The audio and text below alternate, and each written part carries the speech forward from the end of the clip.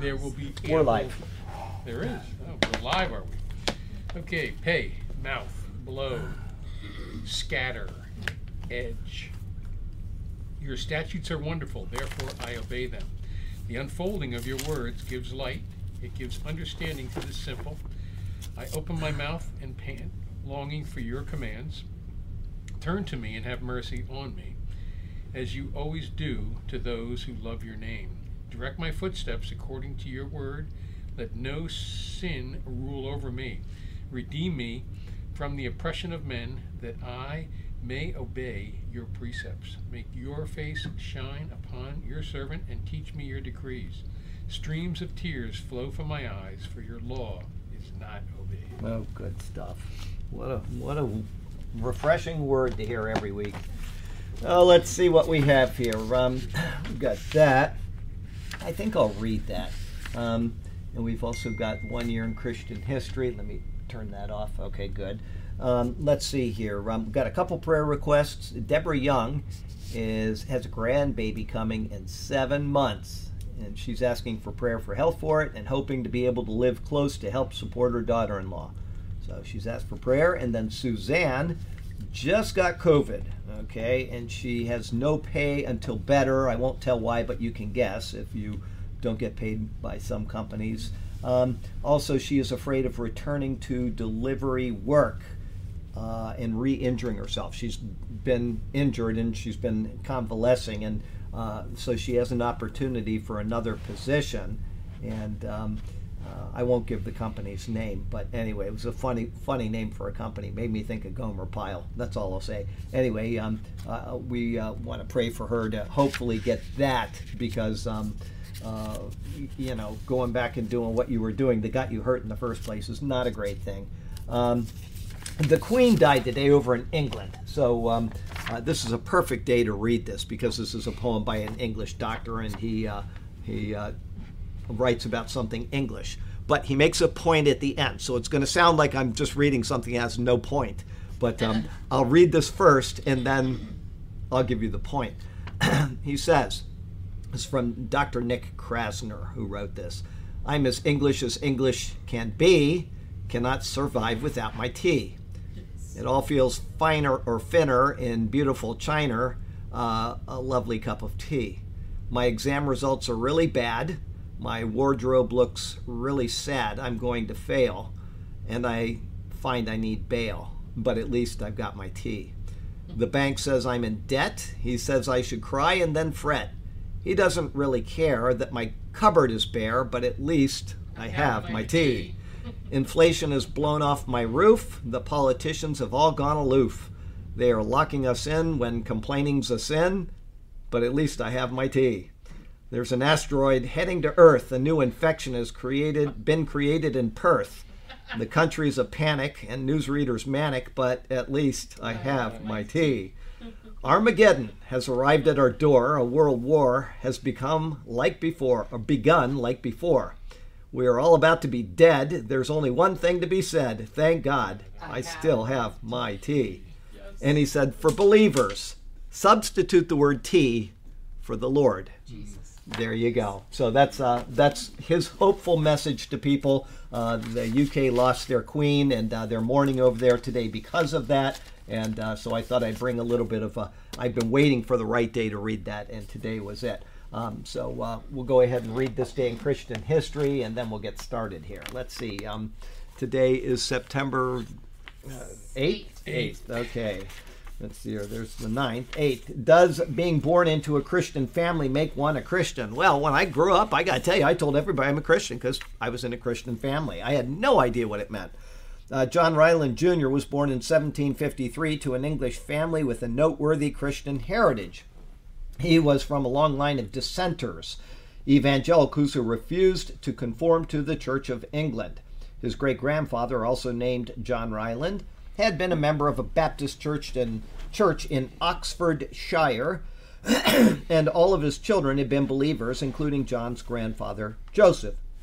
After Joseph's first wife died childless, he married Freelove Collett, a member of a Baptist church in Gloucestershire. I know that's not the way you pronounce it. Gloucestershire. Okay, whatever. Their oldest child John was John Ryland Jr.'s father. Excuse me. John Ryland Sr. was converted to Christ in a revival that swept through the Baptist community on Burton-on-the-Water, England, when he was 18. Along with John Sr., 40 others personally trusted Christ for their salvation and joined the Baptist church there.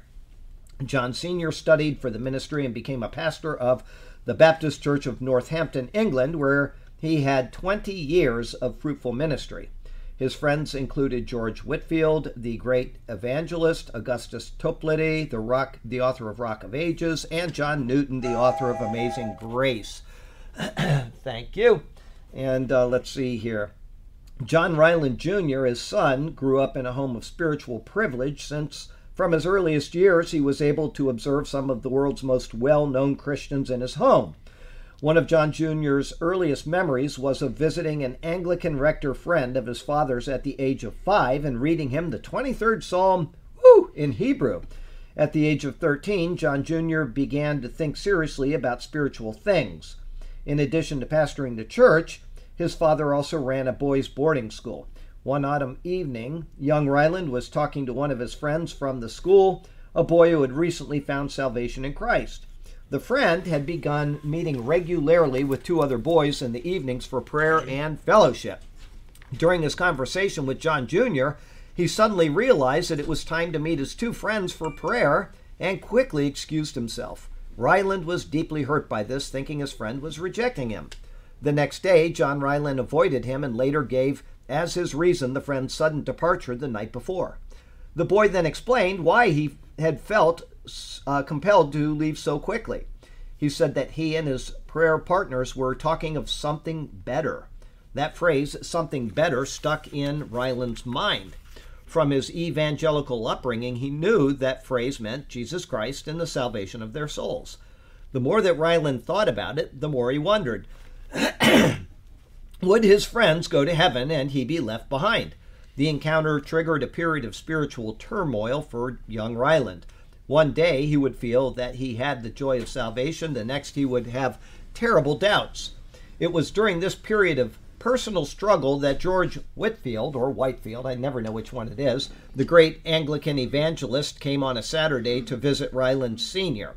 Whitefield preached the next day, September 8th, 1767, at the Castle Hill Church in Northampton, and young Ryland went to hear him. At that service, he personally gave his allegiance to the Lord Jesus Christ. 5 days later, Ryland was baptized by his father in the River Nain, just down from Castle Hill Church, where it stood. In spite of his godly lineage, John Ryland Jr. needed to trust Christ personally himself. He became a Baptist pastor like his father, and in 1783, at the same place in the River Nain where he himself had been baptized, he baptized William Carey, the father of modern missions. Do you know people who assume that they are Christians because they have grown up in a Christian family? How about you? Have you ever made the assumption about yourself? Being born in a Christian family no more makes a person a Christian than being born in a garage makes one an automobile. Becoming a Christian is a personal decision. We all must make our own commitment to Jesus Christ as our Lord and Savior. God so loved the world that he gave his only Son, should say begotten Son, I'll tell about that in a minute, so everyone who believes in him will not perish but have eternal life. God's firstborn son is who? Jesus. No. It says right there in Exodus 4:22, I believe, Israel is my firstborn son.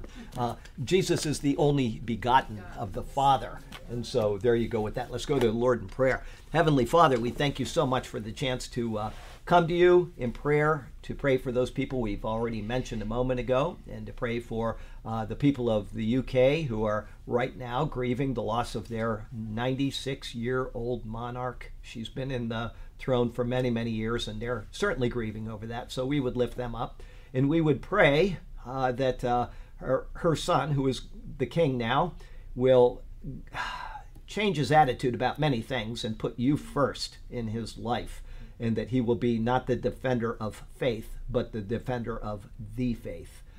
Lord, we would pray that this would be the case, knowing that it probably is not the case because of the way the world is heading, but we do lift him up for that purpose right now.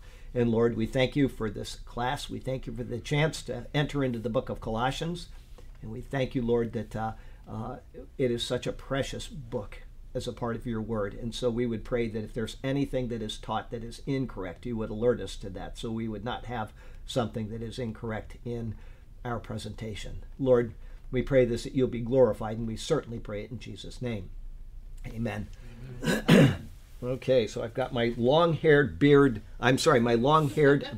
on again. This is best present ever. Yeah, there you go. So I thought I'd wear it because they're going to be gone for 3 weeks, and I thought, well, it'll give you a bad memory when you travel around the U.S. How's that? Okay, so we've got Brian and Monica today, and they brought somebody with them. Mitchell. Is this the son? Because he looks a lot like you. I just wanted to make sure it wasn't like a younger brother or something. Good to meet you, Mitchell. Wow, praise the Lord. Let's see here. We're in Colossians, and we're in verse 126. We thought we might be done with chapter 2 by now, but we're still lagging behind. So we're in chapter 1. I remember a few weeks ago saying we'll be done with Colossians in no time flat. Yeah, well, we're almost done. I mean, we're burning up the pages, so we are. We're on page 2 of Colossians, so we're really moving along. Okay. This is Colossians 1:26, and you start wherever you want. I'll start at the beginning of the paragraph. Paul's labor for the church. Now I rejoice in what was suffering for you, and I fill up in my flesh what is still lacking in regard to Christ's afflictions, for the sake of his body, which is the church. I have become its servant by the commission God gave me to present to you the word of God in its fullness. 26. The mystery that has been kept hidden for ages and generations, but is now disclosed to the saints. Okay, very close. The mystery which has been hidden from ages and from generations, but now has been revealed to his saints. So what we do, I don't know if you know, if you watch any of the Bible studies, but he reads the Alexandrian text and then I read from the Byzantine, so you can see the differences between the two. Just so you know, Mom came in, which is nice, but she's sitting behind no Burke, so Burke is fine. He had a lawnmower issue, and so he was waiting it out, and that he said, I think it was yesterday or early this morning, he might not be here. So don't panic, because I know people love Burke, and I always get these emails if I don't say something. Is Burke okay? Okay. The problem was with the lawnmower, not Burke. Not Burke. No, it was okay, something with the lawnmower, but I don't know what. It was like he told me, and I was just like reading through it, and I'm like, okay, he won't be here, and that's all I need to know. I don't need to know if it's parts or if it's a new engine or if it's whatever, but it is his lawnmower, not him. Okay, I'll give you some commentary on verse 126 now. And what we do, I type a commentary every day of my life. I'm in the book of Acts, and I'm in Acts 10. I think we posted verse 13 or 12 this morning. But I type them 10 days in advance, and then I think about them. And anyway, I've been doing this for years. I did the whole New Testament, and I never saved it until I don't know, whatever. And so somebody said, you should save these. And so I redid the whole New Testament. So these are my commentaries from there. So I don't have to remember these things. I've written it down. And when somebody emails me, this is what I send them. I say, I've already answered that. So there you go. And I say, if you have any more questions, let me know and we'll talk about it. But anyway, so I always read my commentaries and they follow rabbit trails. And then, very rarely, but we do get into a rabbit trail once in a while. So, I'm sorry, verse 126, Paul continues with words concerning his ministry. The previous verse, taken together with this one, says, of which I became a minister, according to the stewardship from God, which was given to me for you to fulfill the word of God. And then, the mystery which has been hidden from ages and from generations, but now has been revealed to his saints. Okay, so that's where we're at. In fulfilling the word of God, the mystery that he now writes about becomes the subject. The explanation of what this mystery is comes in the next verse, it being the idea that salvation has not only come to the Jews, but to the Gentiles as well. Okay, so we have this mystery. I would like to stop right there because he's talking, I mentioned it, and I will mention it more obviously in the next verse, but it being the idea that salvation has come not only to the Jews, but to the Gentiles as well. Now, this is a mystery. it was a mystery because there was no idea that salvation would come to the Gentiles as far as Israel was concerned. If you read, and I said this I think last week, if you read the book of Isaiah, you would know that God was going to use Christ, the Messiah, to reveal himself and God to the Gentiles, because it's very clear. It says it 2 or 3 times, yet it is too small of a thing for me to redeem or bring back the children of Israel. I will also make you a light to the Gentiles. And he says that, and he says it about the Gentiles again as well somewhere. So it was known, but it wasn't known. It was a mystery. How is this going to come about? What would bring it about? And that reminds me that in Acts chapter 10, the subject is, and we talked about that last week, the subject is the conversion of the Gentiles. Okay? The great thing like a sheet, which is the same word, means sail, and that's exactly what is being portrayed, is a sail coming down with all of these beasts of the earth and all the fowl of the earth and everything. And then he says, rise up, Peter, kill and eat. And Peter says, no, Lord, nothing unclean or whatever is ever entered. Let me just read it. He says, but Peter said, no, not so, Lord, for I have never had anything, I have never eaten anything common or unclean. And a voice spoke to him again the second time, what God has cleansed, you must not call common. This was done 3 times, and the object was taken up into heaven again. I'll try to remember after the next verse to bring this back in. But that is clearly, already you know that is a depiction of the message going out to the Gentiles. All right, you can figure that out if you sit down and you think about the verse without anything to follow after it. But having said that, I'll try to come back here and talk a little more about that, but I don't want to get too far down because I'm not a rabbit trail type of person. Anyway, it was a mystery. It was something that, a mystery is something that cannot be known until it is revealed. The idea of a rapture would never have been known unless it was revealed. It will happen. The Bible says it will happen, but behold, I show you a mystery. And then Paul explains what that mystery is in 1 Corinthians 15. It's something that cannot be deduced apart from it being specially revealed by God through his people, meaning his apostles. Okay, that's a mystery. And so here we go. In fulfilling the word of God, the mystery that he now writes about becomes the subject. The explanation of what this mystery is coming in the next verse, it being the idea that salvation has come not only to the Jews, but to the Gentiles as well. Paul describes this as a mystery. In the Bible, a mystery is something which has been hidden in God's wise counsel until a time when he determines to reveal it. It is something that could not be known apart from his special revelation. Special revelation is something that comes from God. So is general revelation, but it comes in a different way. General revelation is God created the world. He created man. Man is sentient. He can think. He can understand. He can deduce things. He can logically take issues and go through them and come to conclusions. Okay, when he created the world with trees. And trees have fruit. And fruit falls to the ground. You eat it, and then there are seeds, and the seeds pop up into more trees. And everything has a purpose. It's not like it just randomly happened. Okay, and because of that, we can say there's a tree. Why is there a tree there when there's when there should be no tree at all? There shouldn't be anything, but there is a tree. And because there's a tree, there must be somebody that created that tree. And you look around and you say, well, there's a sky and there's ground and there's all of these things. They didn't make themselves. Something had to make them. And so you can logically deduce things about God and about his nature by looking at the world. That is general revelation. God is revealing himself through what he has done. But that only takes you so far. I talked about him in the past as Aristotle. Aristotle was able, with just general revelation, he had no special revelation from God, he was able to deduce things about God that people in the Christian world today have never even considered.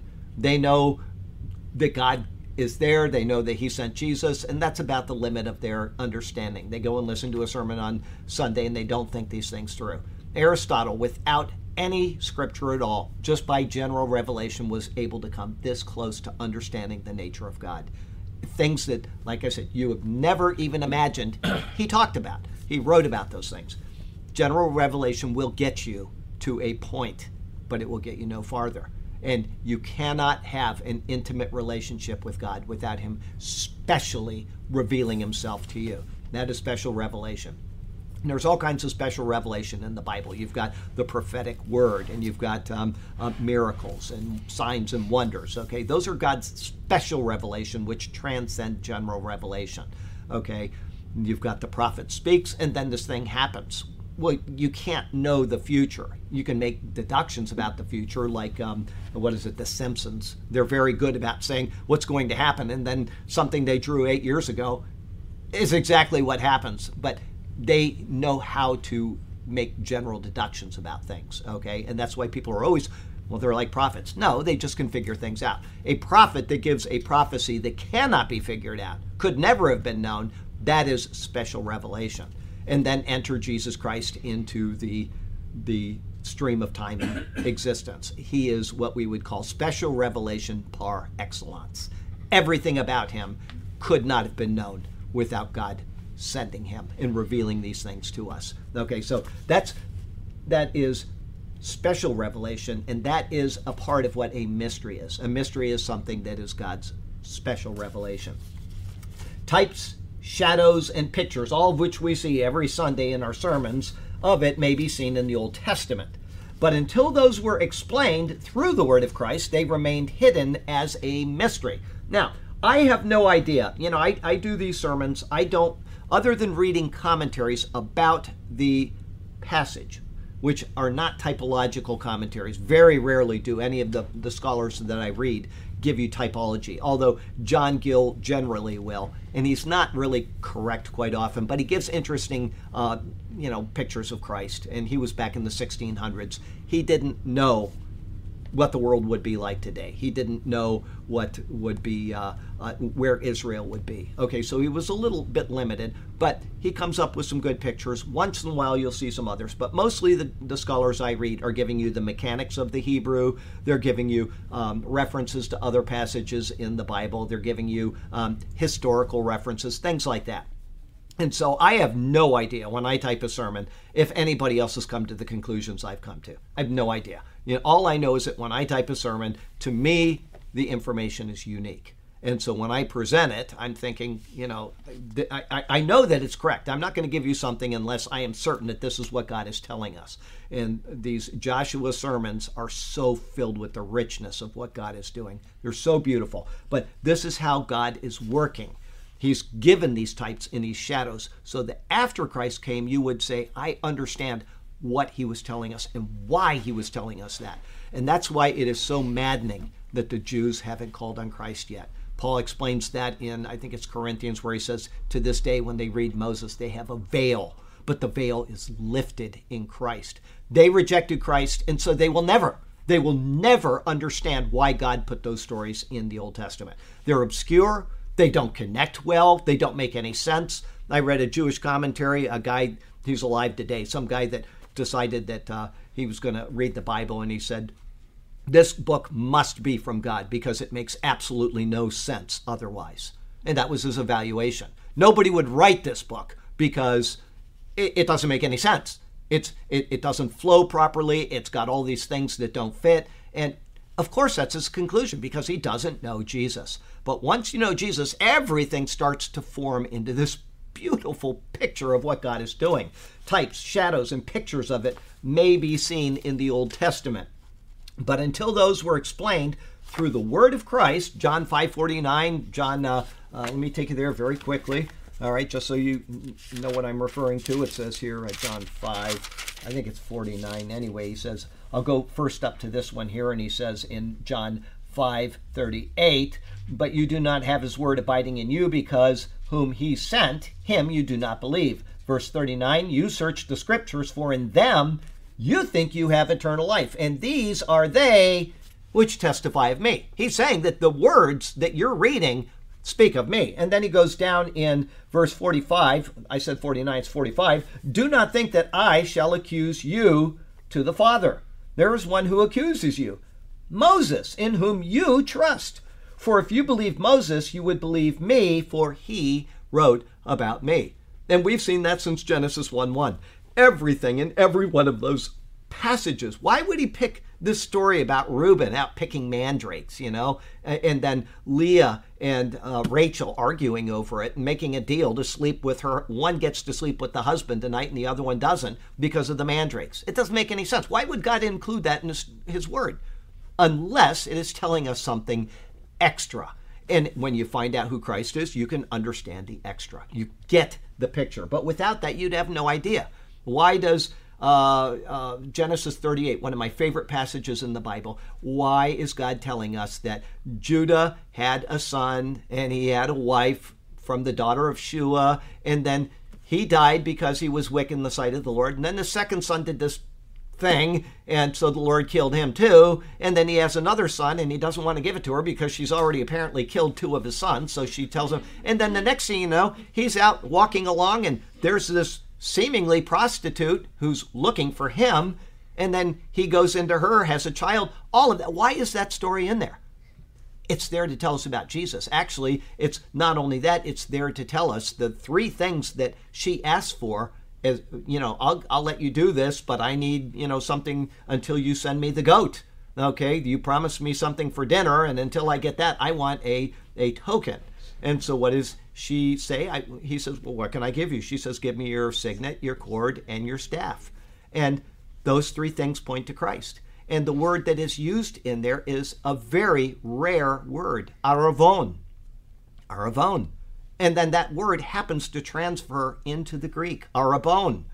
That never happens. It's very, very rare for a Hebrew word to go directly into the Greek in the New Testament. It's used 3 times in Genesis 38. It's used 3 times by Paul in the New Testament. And it tells you what the story is about. That one word makes the entire passage come out. Types and pictures, all speaking of Jesus. It's all about him if we just look at it from that perspective. So, until those were explained through the word of Christ, they remained hidden as a mystery. The book of Jonah, for example, gives a picture of what Paul is referring to, but only by looking at the story through the lens of Christ Jesus can it be properly understood. Now, when we got to the end of the book of Jonah, I remember it was the last sermon in the book of Jonah, and I actually stood right there, and before I gave it, I almost apologized. I said, I'm going to give you something, and I believe this is correct, but there isn't a single translation that matches what I'm going to give you. And so I hope you'll bear with me. I'm not in any way trying to twist scripture, but I really believe this is what it's saying. And Bob walked up after the sermon. He said something so funny to me. If I say, then it makes it look like I think I'm right about the sermon, but I wouldn't have given the sermon unless I think I'm right about the sermon. But the story of Jonah is telling us a story about Jesus, and it's telling us a story about Jesus' relationship with Israel. Okay, that's very clear, and that last couple of verses in chapter 4 very, very clearly portray that if they are translated properly. So only by looking at the story through the lens of Christ can that be properly understood. Thus, Paul says that the mystery, his words, Colossians 1:26, has been hidden from ages and generations. Vincent's Word Studies notes that this term includes the unit and the factors, the aeon, or the age of being made up of generations. Okay? He goes on to say that before the beginning of the ages of the world, the counsel of God was ordained but not concealed, because there were no human beings from whom to conceal it. The concealment began from the beginning of the world with the entrance of subjects to whom it could be a fact. In other words, God determined from eternity past what he would do, and the plan was fixed. We can know that because there is what in God? No change in God. Okay? God doesn't get angry. God doesn't get happy. He doesn't love you one day and not love you another in the way that we do.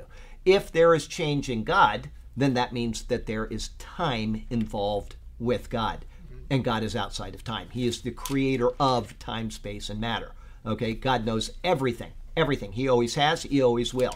If God gets angry, that's a process happening in the stream of time. And so when it says that God, is angry at Israel, it's because Israel has changed in relation to God. And he is telling us this in his word in anthropomorphic means.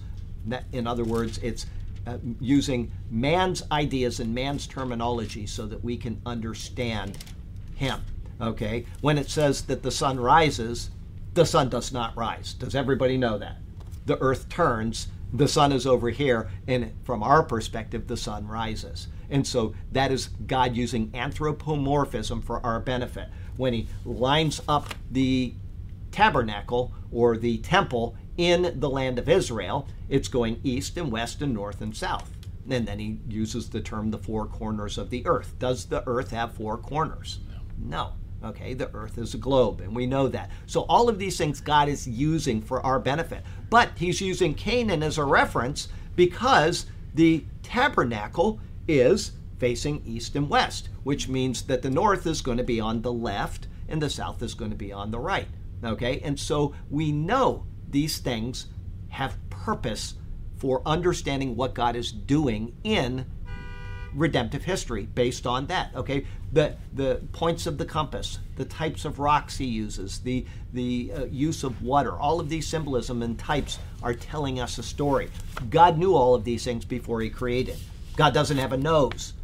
He doesn't know what things smell like, but he knows what they smell like. But it's not that we are burning incense in the temple in order for him to be pleasing when he smells a pleasing aroma. He's saying that for our benefit, but the fact is that that incense is made out of certain things, every single ingredient of which points to Christ. And so these are things that he has done for us. These are the things that God determined before he created anything. And why did he do that? We're going to have forever and ever and ever to find out. But for the life of me, I was walking today, stewing over the way of the world and the things that are going on in the world, and I say the same thing that David says all the time. I get angry, and I say, Lord, what is it that you see in us? I cannot fathom why you would do this. Why would you even bother? We're so corrupt. We've proven it. Every nation that has ever existed has just gone down a bad path. You've had to wipe it out.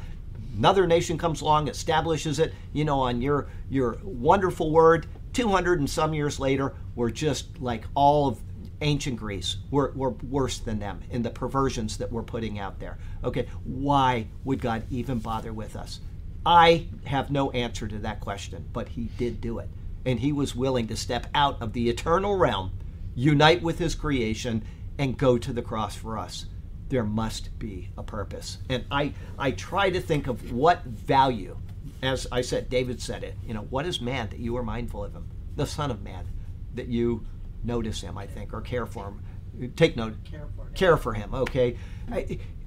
I have no idea. I try to think it through because I know my own heart. My friend writes a prophecy commentary once a week, and he sends it out.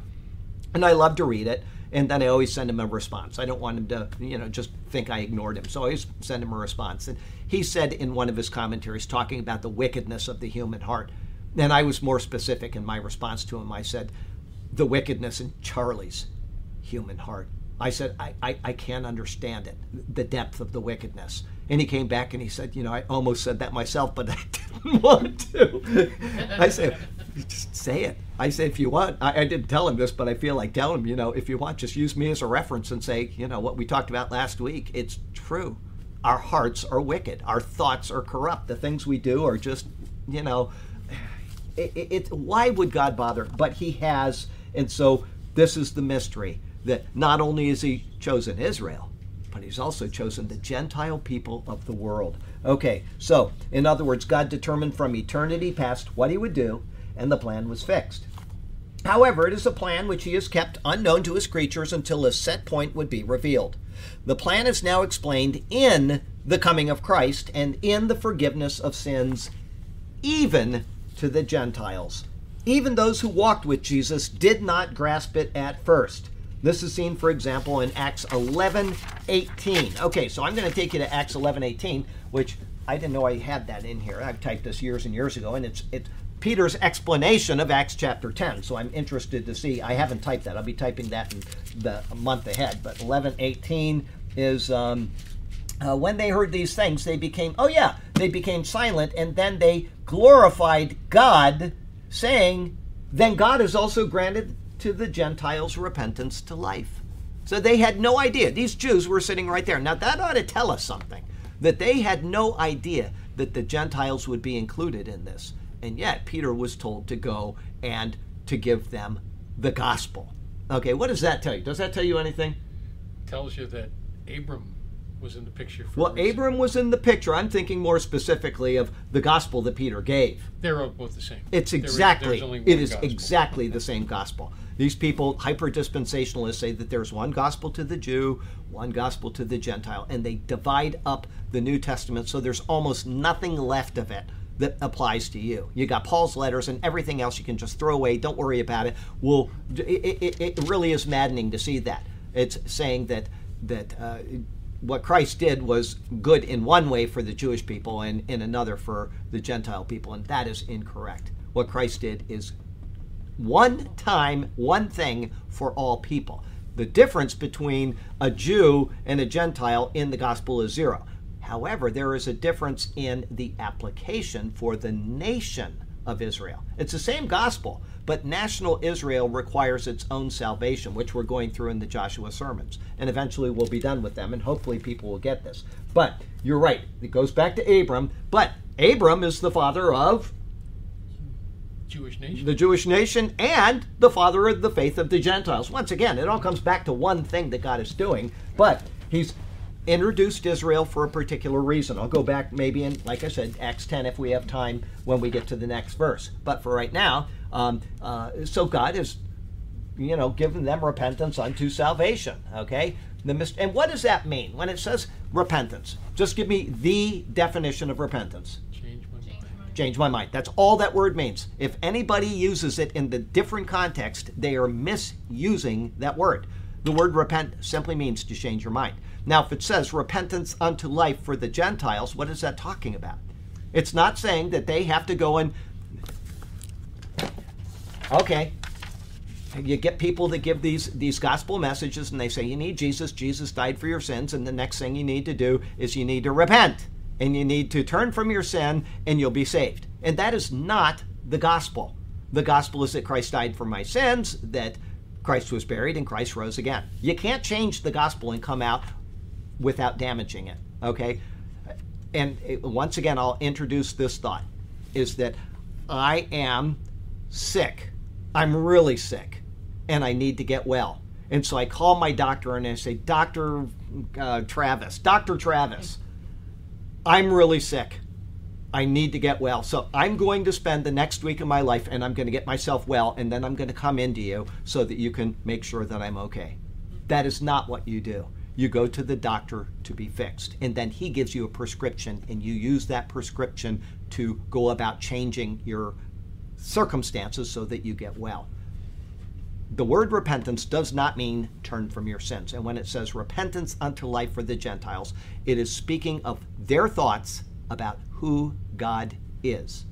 I've changed my mind. I've been worshiping a big statue, Diana, Artemis of the Ephesians, or I've been worshiping this guy from the Middle East. These people with squinty eyes came over here, and they showed up and they said there's a guy named Buddha, and I've been worshiping him now for the past 5 years. Or I've been worshiping, I say squinty eyes because my wife is Japanese. I can get away with that. Okay, so I didn't know if they knew that. So anyway, whatever your idea about God is, you are changing your mind about God by hearing about Jesus and being granted life. That is what that means.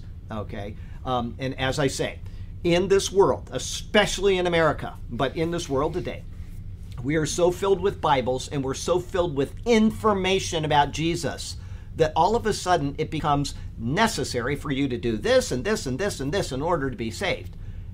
Most people in Christian history, and I would say the vast majority of Christians in the world today, still do not have their own Bible. They may not have a Bible at all in their congregation, or they may have one. okay? They heard the message of Jesus, and that is all they heard. They cannot change their habits unless they hear through discipleship or directly through the Word of God. So in America, because we've got all of this theology and all of these Bibles and all of this stuff going on, we think that we're going to insert our presuppositions about coming to Christ and force it on people. And that's not what you do. You tell people that you are a sinner. God is very angry at your sin, and you need to be saved by forgiveness of sins. And here's how he did it. After that point, then you find out what makes God angry and you change it.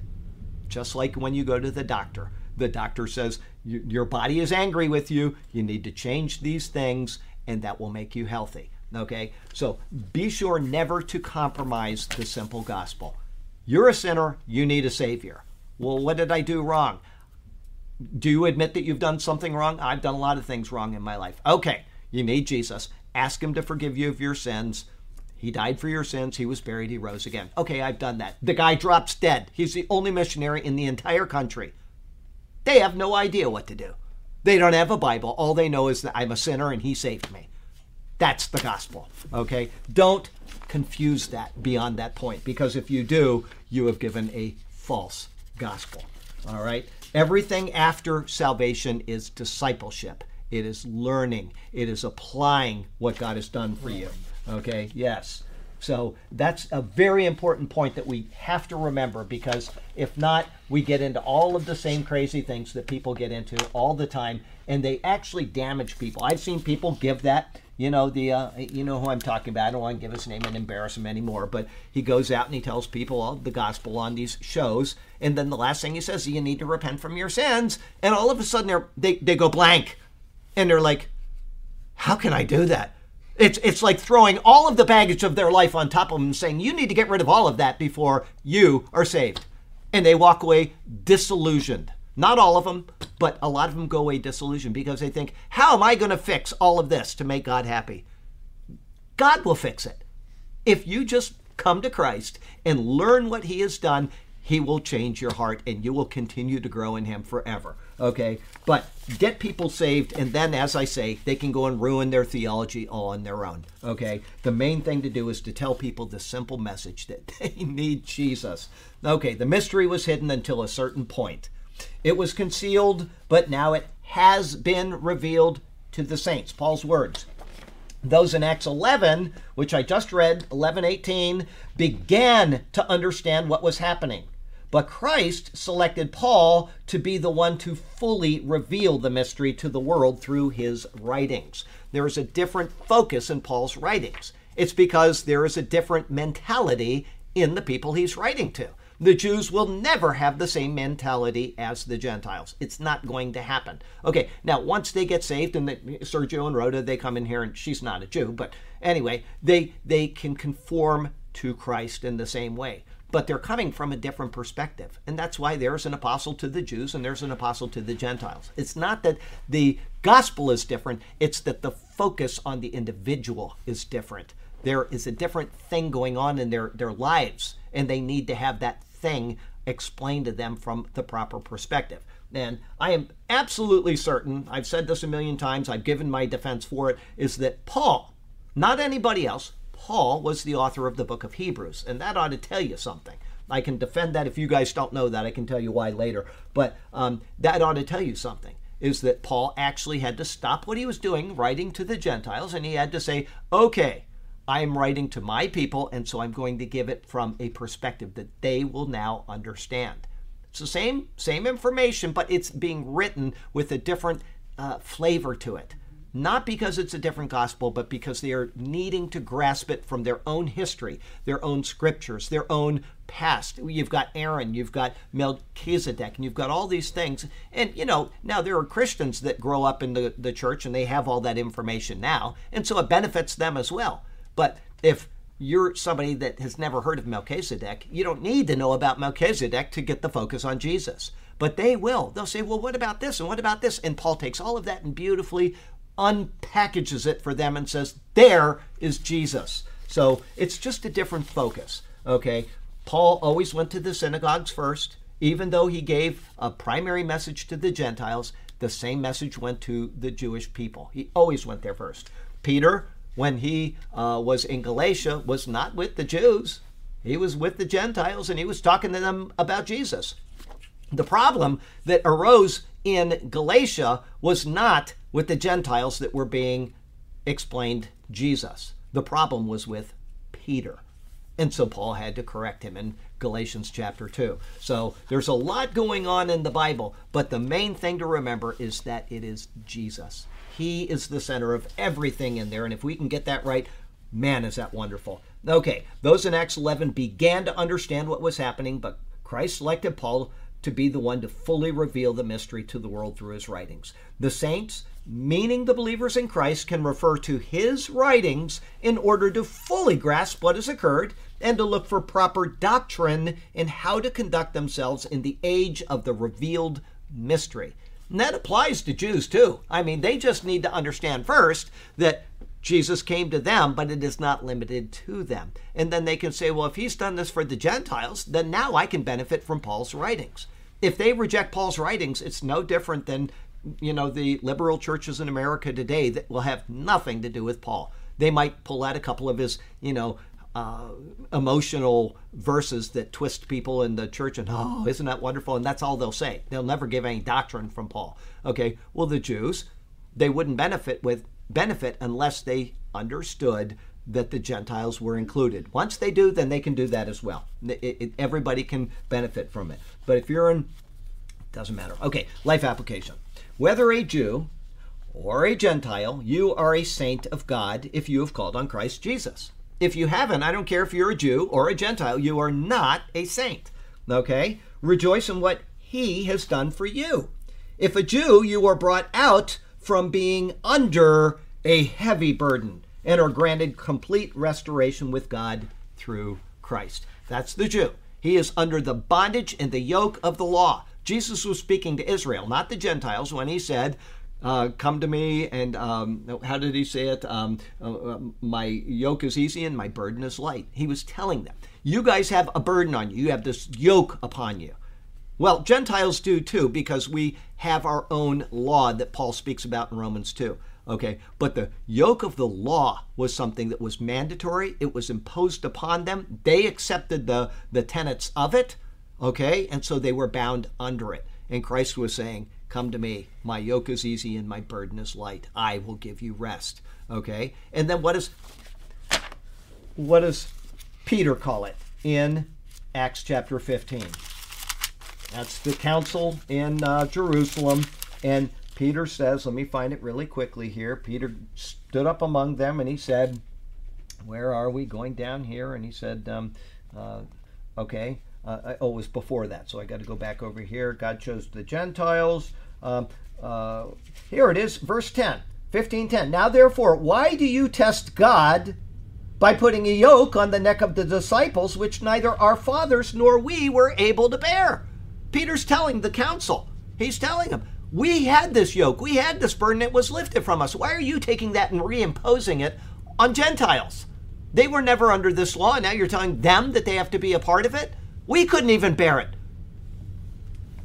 It's a yoke, and what does Paul call it all through his writings? Bondage, bondage, bondage. Galatians, where is it? Galatians chapter 4, I think. Hang on.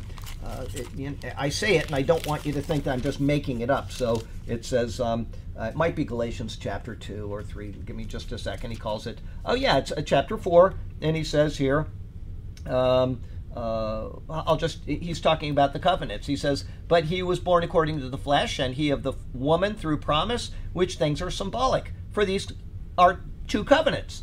The one in Mount Sinai, which gives birth to bondage. It's right there. It gives birth to bondage. And so he says that they are still, to this day, under bondage. He says, but we who have come to Christ, just in general, he's talking about it, cast out the bondwoman and her son, for the son of the bondwoman shall not be heir with the son of the free woman. So then, brethren, we are not children of the bondwoman, but of the free. We're in the new Jerusalem, okay? We're in the heavenly Jerusalem. So there you go. The law is a yoke of bondage. And I don't care what precept you pull from the law. I don't care what precept and you say, I'm imposing this on you. Okay, I am not a fan of tattoos. I don't have any on me. If people have tattoos, there is nothing in the Bible to say that you cannot have a tattoo. And the reason why that is not a point of theology for the world is because there are cultures all over the world that from the day they're born, they're tattooing them. You know, these Maoris over in New Zealand, well, you can't be saved because you got a tattoo. I'm sorry, you're going to be chucked into the abyss. It doesn't work that way, okay? That is just something that's cultural. It's a part of their culture. The tattoos that were talked about in Leviticus were for a specific reason. Does anybody remember what the reason was? It was with two other things. It was pertaining to the dead. Slashing yourself, don't cut yourself, don't shave your hair in a certain way. It was to do with rituals to the dead. They were to acknowledge life because they were the people of life, the people of the Lord. Anyway, and you know, I have no problem if people have tattoos. I just don't think that, you know, you were made in God's image. You're just the way that God wanted you. I'm not going in and having surgical surgery to pull my face back and make me look more handsome. It wouldn't work anyway. But, you know, I just, to me, this is my body. I want to leave it the way it is. But I have no problem with people having tattoos. If they do, I'm not going to say, well, you know, you really shouldn't do that. Anyway, pork. You know, you got churches all over the place. And I'm going to talk about that. That was what I was going to bring up. And I'm not going to do it yet unless the next verse, for some reason, it does. But pork, that's another thing under the law of Moses. If you tell somebody you shouldn't be eating that, you are reinserting a law that never existed anywhere except in the law of Moses. You are reinserting the law, and you are doing exactly what Peter was doing. Okay? Tithing. If you tell somebody you need to tithe, okay, and I know churches love to bring that one out, and they pull all of the verses out of their proper context, and they say you need to tithe. That is a precept of the law of Moses. That was never anywhere else, and the tithing verses, as everybody here knows perfectly, because I've said them 8 million times, even the tithing verses that are given in Deuteronomy 14 are never properly taught in churches, ever. Because if they were, the pastor wouldn't teach them. That's all there is to it, because he would have to lose out on his thing. So don't reimpose the law in any way, shape, or form, and you will be doing well in the Lord's eyes. Those in Acts 11 began to understand what was happening, but Christ selected Paul to be the one to fully reveal the mystery to the world through his writings. The saints, meaning the believers in Christ, can refer to his writings in order to fully grasp what has occurred and to look for proper doctrine and how to conduct themselves in the age of the revealed mystery. Life application. Did I read that already? Yeah, yes. I think you did. The life application too? Yes. Okay. I think I stopped halfway through it. Yes, if you were a Jew brought out from being under a heavy burden and are granted complete restoration with God through Christ. I stopped there. If a Gentile, without ever having been under the yoke of the law, you are brought directly into the people of God by simple faith in what he has done. That's it. Faith, and you are brought into the commonwealth of Israel. And even Israel today is not in the commonwealth of Israel because they rejected Christ. The promises of Israel have to come through Christ eventually. So we are brought into that commonwealth. If a Gentile, without ever having been under the yoke of the law, you are brought directly into the people of God by simple faith in what he has done. Rejoice in this and give God the glory. How wonderful it is. How absolutely wonderful what God has done. Now, as I said, Paul will bring up the law of conscience, etc. in Romans chapter 2. And so you need to understand the context of that as well. We all are under some type of law. Okay, we're under a law of death, that's for certain, because Adam, our first father, who was our federal head, broke a law, a single law that was in the negative, and that has affected every single human being since then. So we're under the law of death and condemnation. There's nothing that we can do about that without Jesus. That is the default position. Okay, I remember when computers were first coming out, I didn't understand. People were saying, well, default. And I had no idea what that word meant. And I went to a dictionary and I looked up the word default, and I'm like, I don't understand what he's saying. I'm reading the words and it's not making any sense. And nowadays, it's the most common thing in the world to understand the word default. This is where something belongs, and if you make a change, it'll be over here. But if you need to correct it, you just go back to default. And then you start again, okay? Default takes you back to the point where things belong. Our point where we belong as human beings is condemnation. John 3:18. Okay? That's all there is to it. Everybody knows John 3:16. Nobody cares about John 3:18. It is our default position. Okay? You are condemned already. What you need is Mom's shaking her head. You need to have that change made in your life, and only Christ can do that. 127. Just don't default on a loan. Don't default on a loan. Don't do it. Anyhow, one other question real quick. You said Bob's name, so I have to ask, is he okay? I was going to call Mike, and I got busy again. It was yesterday morning. I'm thinking, I've got to call Mike today. Okay? And I got busy, and I didn't call him. I want to know how Bob is, and if he can be visited, because I don't even know where he's at right now. And they're a long way away, and I know they're visiting him, so I don't feel as bad, but I would like to be able to go up and see him, and I just got myself busy. Yesterday was one of those days, and so then today I'm only at the house for a short time, then I left, and I've been out all day long doing stuff after 12 o'clock. So it's on both our lists to figure out. We need to find out. I just need to remind myself to call him tomorrow and find out, because it just bothers me when I got these people on my mind. I always remember things when I'm like at the mall taking out the garbage or mowing the lawn. Nothing on my mind, and I remember all the people, and I pray for people, and I'm doing the things that I should be doing all day long. And then I get back home, and there's 8,000 emails, and I think, and then what's that? While you're cutting the lawn out, a cell phone would help. Cell phone will never happen. That will never, ever, ever happen, okay? When they say you have to have a cell phone in order to eat, I will be eating fish. And I hate fish. You hate fish. I can tell you that I will sit on the dock and catch fish, because I am not going to have a cell phone. That's not going to happen.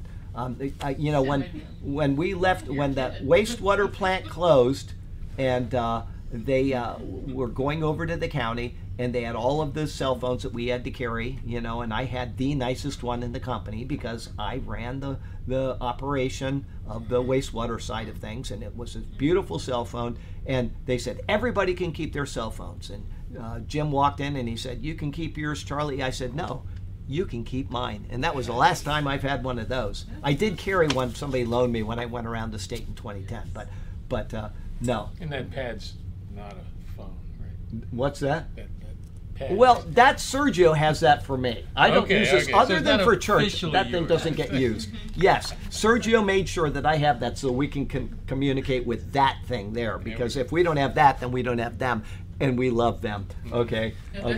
27. Okay, 27. To them, God has chosen to make known among the Gentiles the glorious riches of this mystery, which is Christ in you, the hope of glory. Okay, this is also close. To them God willed to make known what are the riches of the glory of this mystery, the one he's just talking about, among the Gentiles, which is Christ in you, the hope of glory. This is the revealed mystery. Christ was willing to do what he did, not just to save the Jews, but to save the whole world.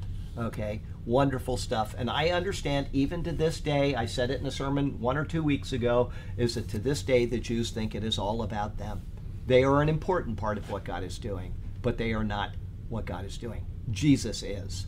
They are a point where God can glory in what he has done, and really glory in them. Okay, but the same is true, once again, the same is true. I'll say it at the opening of this week's sermon, is that we are a nation that is not at all unlike Israel, okay?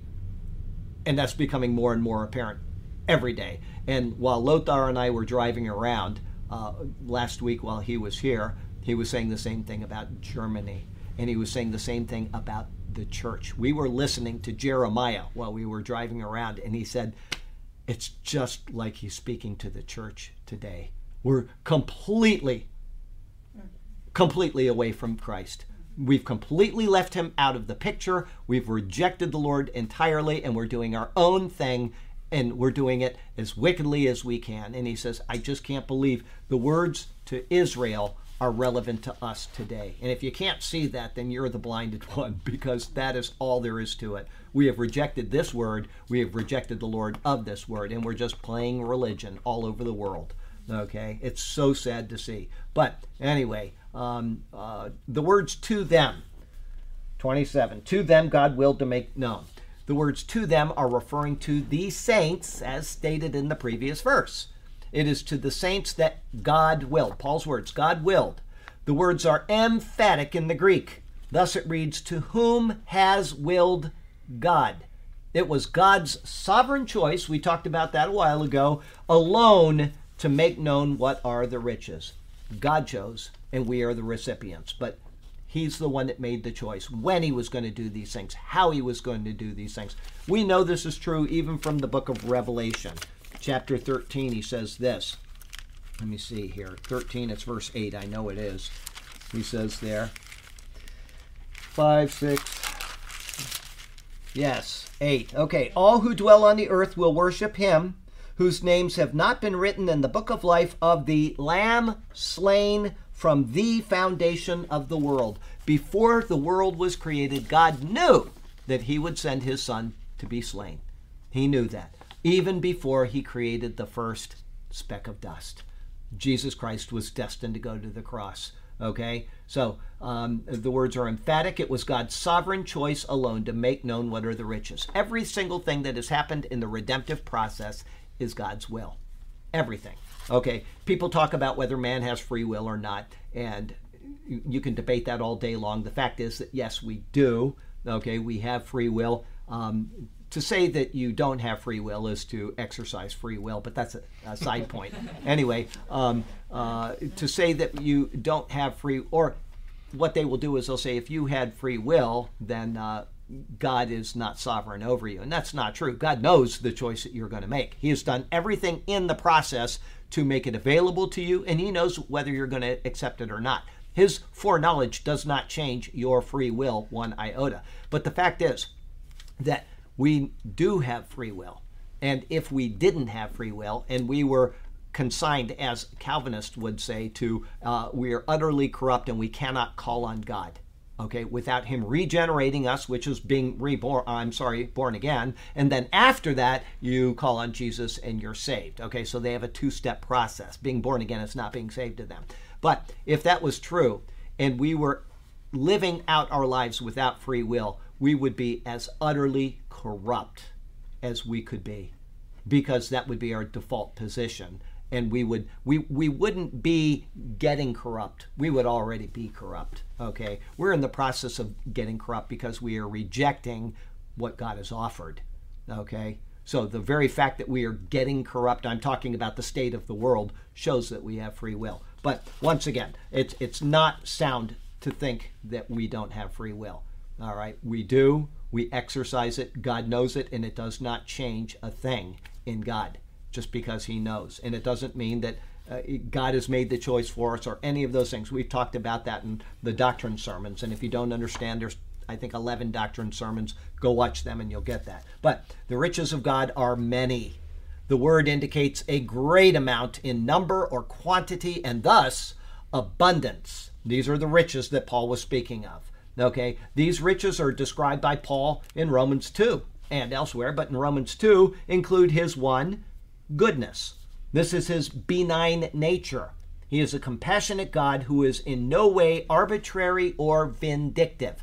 And we know that that is true because if he is God, and we know he is, then he cannot be arbitrary or vindictive. Because if he was, that would mean that he was making changes within the stream of time in himself, and then he would not be God, because God is outside of the creation that he created.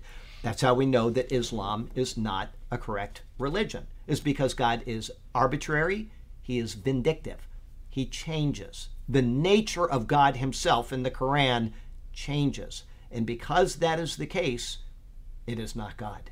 He cannot be God. Okay? The God of the Bible is not changing at all. We change in relation to him. But his nature is goodness. It is compassion. It is long-suffering. All the things that God is. And when we change, those things seem to change from our perspective in God, but they do not. All right? So, he is compassionate God who is in no way arbitrary or vindictive. 2, his forbearance.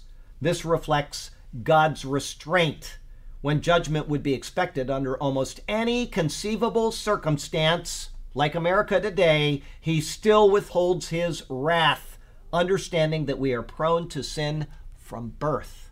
Okay? 3, because of his forbearance, he is also long-suffering. The concept shows that not only does he withhold his wrath, but he is also slow to anger. And when we think of the word anger, once again, it's not God getting angry, even though that's the way the Bible will portray it. It's for our benefit. God, we are the ones that have changed. So when it says that God has gotten angry, it's because we have changed in relation to him. The pillar. The pillar. You've got this solid pillar. I'm doing the right thing. I'm on this side of God. And then I move over to this side and I'm doing the wrong thing. The pillar hasn't changed at all. The pillar is unmoved. And that is what God is. He is the unmoved mover of things. He is the one that never changes in his being. Okay? And so if we can remember that perspective, and this is found, it's funny because I put that in my notes and I was thinking this while reading the first words of this commentary. So my brain is still actually working, is Exodus 34. This is the exact verses that I was thinking of, and then I looked down, and there it is, Exodus 34. It's verses 6 and 7. And what wonderful words. I'm telling you, absolutely. I'll go back a little bit so we can get the context. Now the Lord descended in the cloud and stood with him there and proclaimed the name of the Lord. And the Lord passed before him and proclaimed, the Lord God, merciful and gracious, long-suffering and abounding in goodness and truth, keeping mercy for thousands, forgiving iniquity and transgression and sin, by no means clearing the guilty, visiting the iniquity of the fathers upon the children and the children's children to the third and the fourth generation. But that's the nature of God. He's wonderfully good, but when we get on his bad side, it's not that God is purposefully and actively punishing the children. Here's the lesson that you can learn from that. I'm a loser. I raise up my children and they're losers, and they're going to raise up their children and they're losers. And one generation follows another, and the Lord is punishing them because of the loser father that started the whole ball rolling. Okay?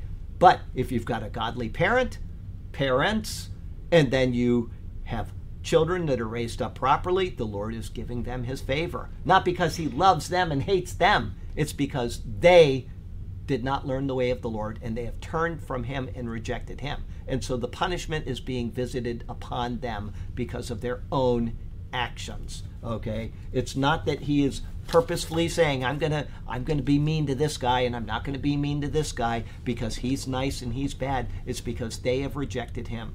Okay? And then you see that all the way through the Bible. You see it all the way through the Bible, especially go to Ezekiel 18. I think that's the chapter you want to read there.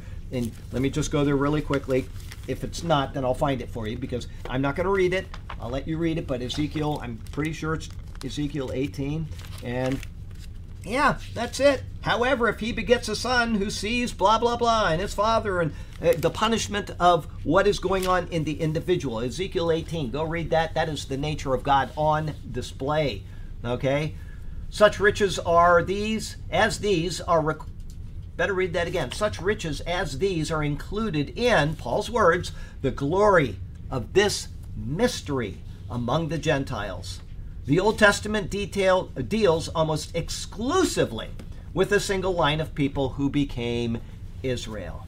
God revealed himself to them, and they were considered the people of God. However, in Christ, that honorable title now extends to any and to all, but there is a condition on it. This is the mystery. This is Paul's words, which the mysterion in Greek, the mystery that Paul speaks of. He, the apostle to the Gentiles, is making it fully known to the Gentile people of the world who now can share in these riches of God. Okay? You can speculate all day long on why, what's his name? The Lord selected Paul. But it's kind of obvious if you think of who he was. He was a Jew, so he was trained, he was of the Jewish culture. He understood the culture. But more, he was a Pharisee. And so he understood the scriptures, okay? He was a person that had a grasp of them. He was fully trained in them. And so he was aware of what scripture talked about. But more than that, he was a Jew who was not from Israel. He lived in Tarsus, where he was born and raised, and so he would have spoken the language there. He would have interacted with people there. Okay, I know there are Jewish settlements even in America where they never get out of being in their own little settlement. That's not the way most Jews are. They intermingle with the society around them. They enter into business. Paul was a tent maker, and so obviously he made tents for Gentiles. You know, you can only make so many tents for Jews before you don't have any more Jews to make tents for, right?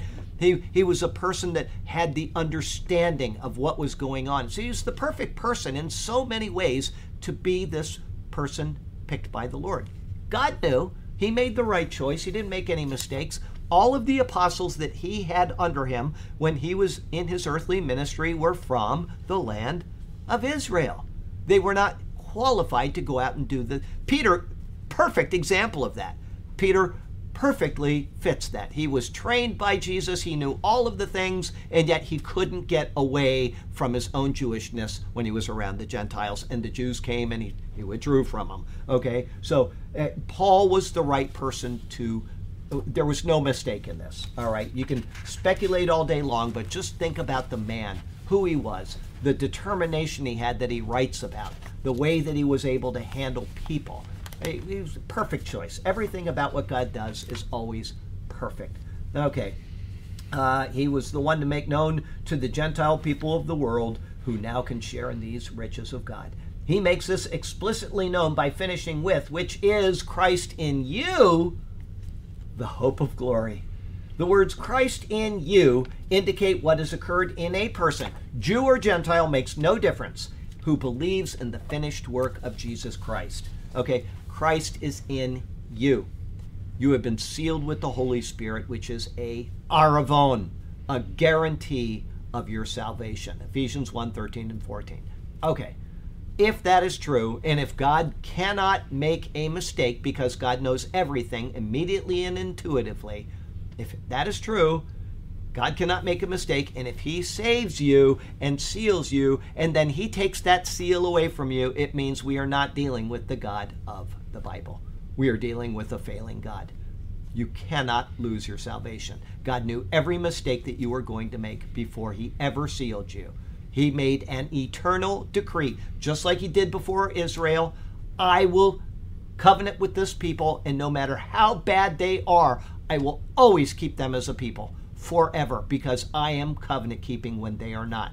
Okay? And so when God does this for you, Christ in you, you are saved. You are now brought into the commonwealth of Israel. You were brought into the sonship of God because of Jesus Christ. It is done. Okay? The moment the belief is exercised, the person is sealed with the Holy Spirit and thus saved. He moves from Adam to Jesus and has a new and glorious hope. Okay? That's the default position now being changed. We have the default position which says, I am condemned already. David said it in the 51st Psalm. I think it's verse 6. Okay, I was sinful from birth.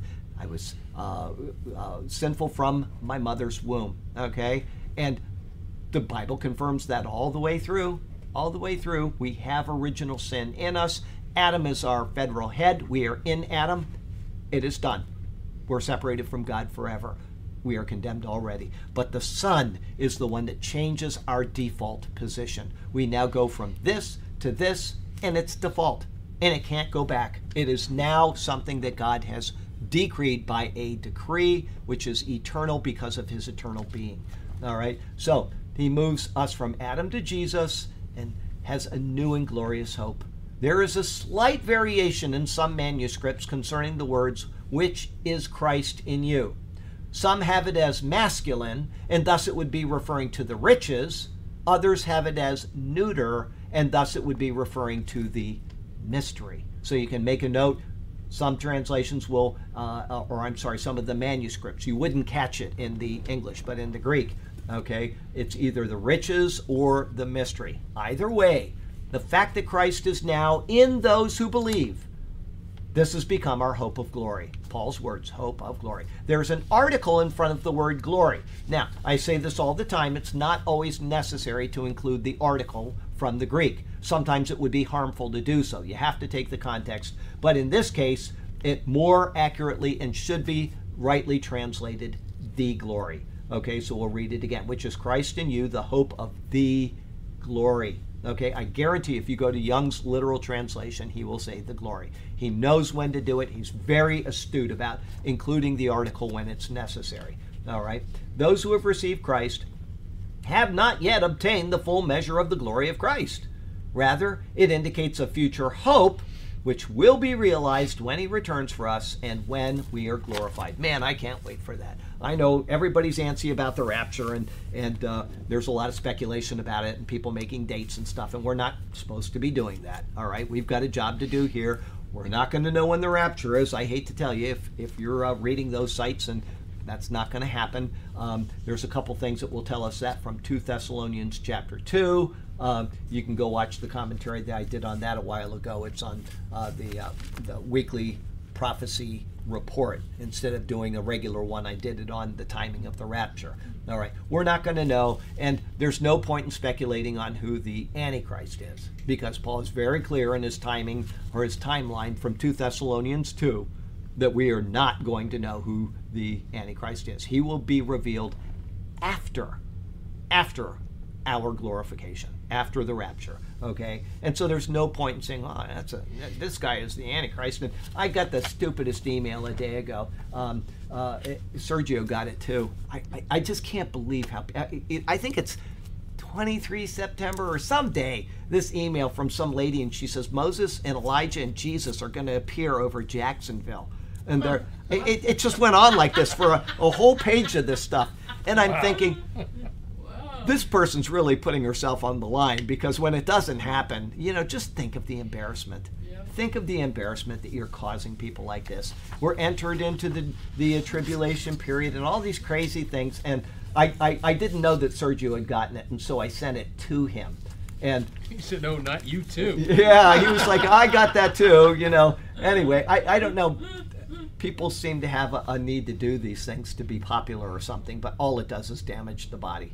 And it damages the body in the eyes of non-believers, so that they just think we're a bunch of foolish people. It's very, very sad. Anyway, if I still have the email and you want it, I'll send it to you. No, thanks. I know I deleted it, but it's probably still in the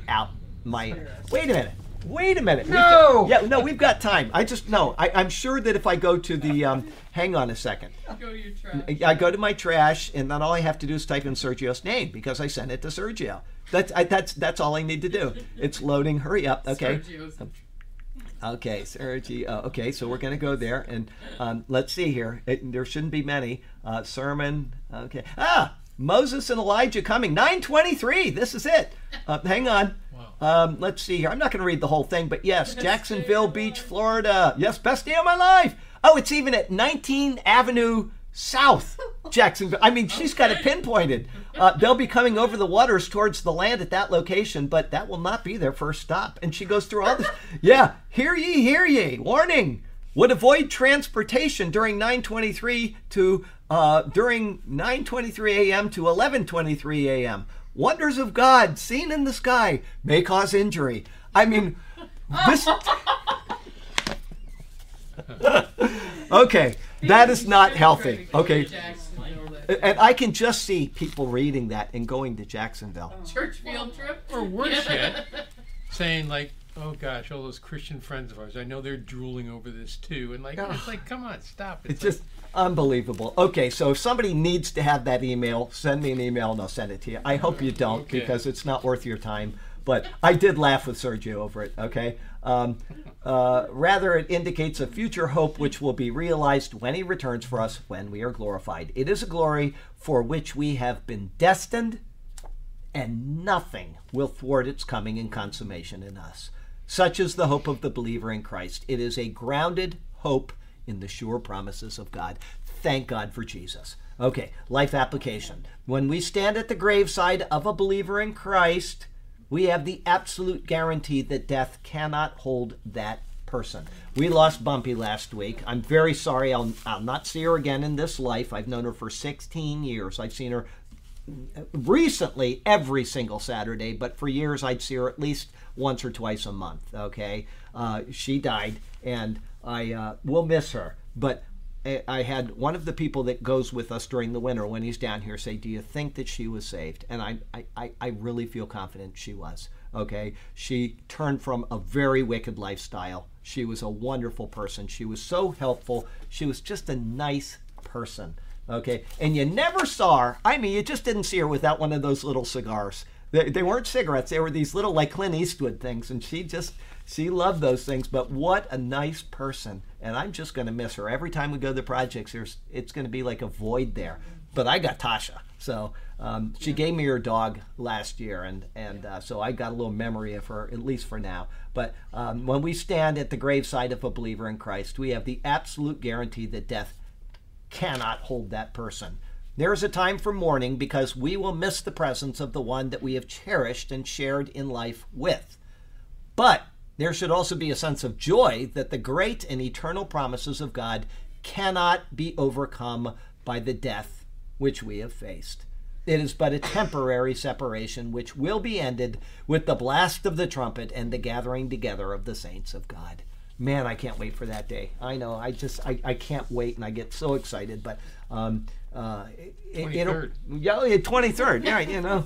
Well, no, because signs and wonders. Signs and wonders, and don't drive during those hours because you might get hurt. I mean, the whole thing is just.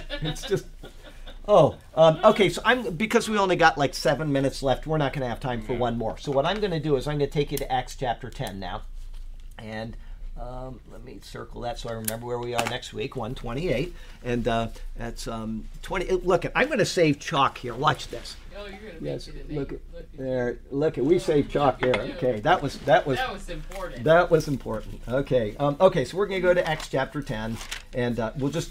I don't remember what I was thinking now, but I know it'll come to me when we get there. So let's see here. Acts 2, 3, 4, 5. Okay, and when we think of it, we need to pray for Jody, Don, and Jody because they're going to be traveling for the next 3 weeks. So. You are required to tune in to the services when we're live. If not, I'm sorry. But okay. Best day of our lives. Okay, let's see here. We have. Are you taking off? I got it. All right, go. Yes, you got to go tutor. So get at it. Tutor do. Let's see here. Where was I? Rise, Peter, kill, and eat, and then. Oh, yeah. On the next day, Peter went away with them, and some brethren from Joppa accompanied him. And the following day, they entered Caesarea. Now Cornelius was waiting for them and had called together his relatives and close friends. As Peter was coming in, Cornelius met him and fell down at his feet and worshipped him. But Peter lifted him up, saying, Stand up, I myself am also a man. Okay, so he's going in there and he's talking to these people about salvation. And I have heard, I know exactly what I was going to say, I have heard many times, and this is in my commentary, so if you read the commentary, you can take a nap now, but I've heard many times, my neighbors believe this, that their pastor at the church they were at said that, well, that doesn't mean that this isn't speaking of dietary freedom. This is only speaking of the Gentiles. And that's very clear from the sheet coming down and the context. And the first thing that I said to them within a tenth of a second is, what did they have in their stomachs? Did they have to go through the dietary cleansing of Israel and, wait until evening and wash and do all these things in order to receive the Holy Spirit? They were standing there with their sausage in their stomachs, and they heard the word, and the Spirit came upon them. To divide that passage and say this only applies to Gentiles, but it doesn't apply to the dietary standards of Israel is one of the most hypocritical things I could think a pastor could say in the pulpit. If you are a Gentile and you are saved by Jesus, he's saving you despite what's in your stomach. He's saving you because of who you are as a human being. Okay, so don't let people fool you on that type of thing. Think it through to the logical end. Don't just stop with what they say and say, see, you're still obligated to not eat pork. I can't even imagine somebody saying that anyway, but to use that passage from Acts chapter 10 to say that you are still under the law of Moses and that you can't do these things or that you have to tithe or that and we went through some of them earlier, that is insane because there isn't a person on this planet that does what the law of Moses says to do today. Not one. Because we don't have a temple. We don't have Jerusalem with a temple. We don't have a sacrificial system at the temple. And we're not included in that anyway because that temple was only for Jews. Gentiles could go so far and no further. Okay? My house shall be a house of prayer for all nations. But it only went so far as entering into the tabernacle. And anybody that wasn't of Israel or hadn't met the requirements of being joined into Israel could not go into that temple. Okay? They could not participate in it up to a certain point. They had to stay outside and just pray to the God from outside of there. So when people say things like that to you, tell them once, tell them a second time, and then the Bible says have nothing to do with them. They are divisive. They're whatever Paul says in that verse, okay? Don't let people run you around like that. Think things through to their logical conclusion. Check what the word says. Paul says in Romans 14, I think, food for the stomach and stomach for food. God's not worried about those type of things, okay? Those things were put into the law of Moses for a reason. If you don't know, go watch the Leviticus 11 sermons, and every single animal that is identified, everything about the animal points to Jesus and proper doctrine within the faith. Everything. There's not an animal in there that doesn't point to something that Paul has actually written about. Okay, so the law is done, it is annulled, it is obsolete, and we are free in Christ now to learn how to conduct our lives in Christ. Okay, and that's what we should be doing. So there you go. It's time to close. Heavenly Father, we do thank you for the chance to come into your presence and to share in this wonderful, beautiful word. Lord, we thank you. We pray that many people will want to seek it out and to seek you out from it before the terrible day that is coming comes. Lord, it's a time of disaster in this world. It's a time of things changing very rapidly, and we can see that the end is probably not far off. So help us to be responsible and to tell people about Jesus while we can. Please help us to be responsible in that manner. May it be so, and may it be to your glory alone. And we pray this in Jesus' name. Amen. Amen. Okay, let me back this up so we can say goodbye to these folks. And all right, that goes there. We're going to push break.